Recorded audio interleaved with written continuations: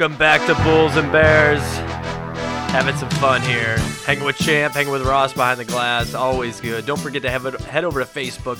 Like us at Bulls and Bears Radio. And, of course, if you're on Instagram, follow us at Bulls and Bears Radio. See some personal stuff, see some stuff that we can't always get into here on the show.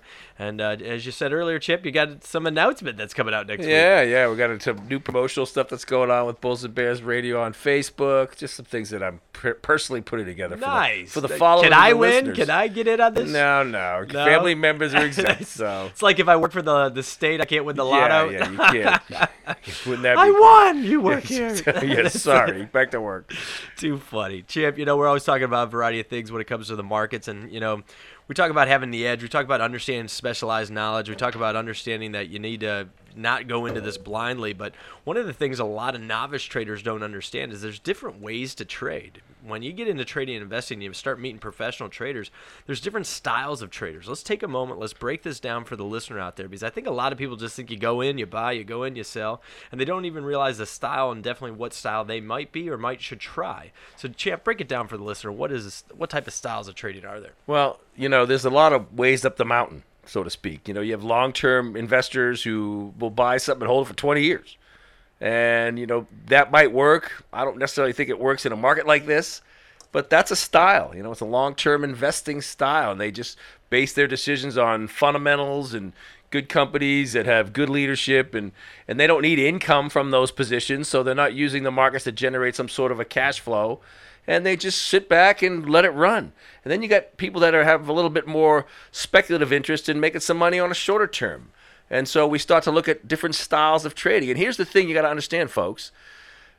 Trading is trading. I mean, if you're buying and selling, if you're buying hoping something goes up or selling expecting something's going to go down, then you're a speculator. I don't care if you're doing it in a 401k. I don't care if you're doing it in a Robinhood account or an E-Trade account. You're a speculator.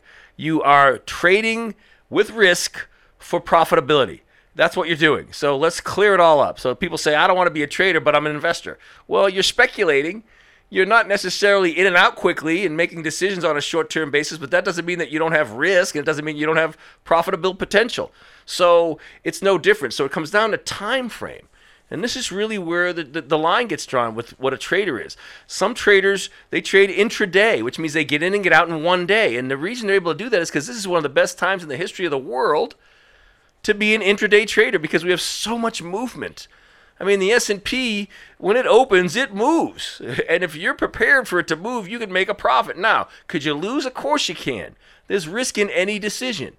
But the reality is this: if you understand what a good opportunity looks like, and you understand what a good wholesale versus retail price is, and you know how to manage risk, and you get effective at that style, it can serve you very well. And then you got what we call more of a position style, which means that people will let trades go more than one day, 2 or 3 days a lot of times. And the reality is that they're able to have more time to be right, because it doesn't have to hit a specific price today to get out, but they also have more time to be wrong. But if they understand risk management, I mentioned that in the intraday trading style, I'm mentioning that in the swing trading style, risk management is paramount. How do I take a small loss if I'm wrong? Then we look at a position trading style. That's 2 to 6 weeks.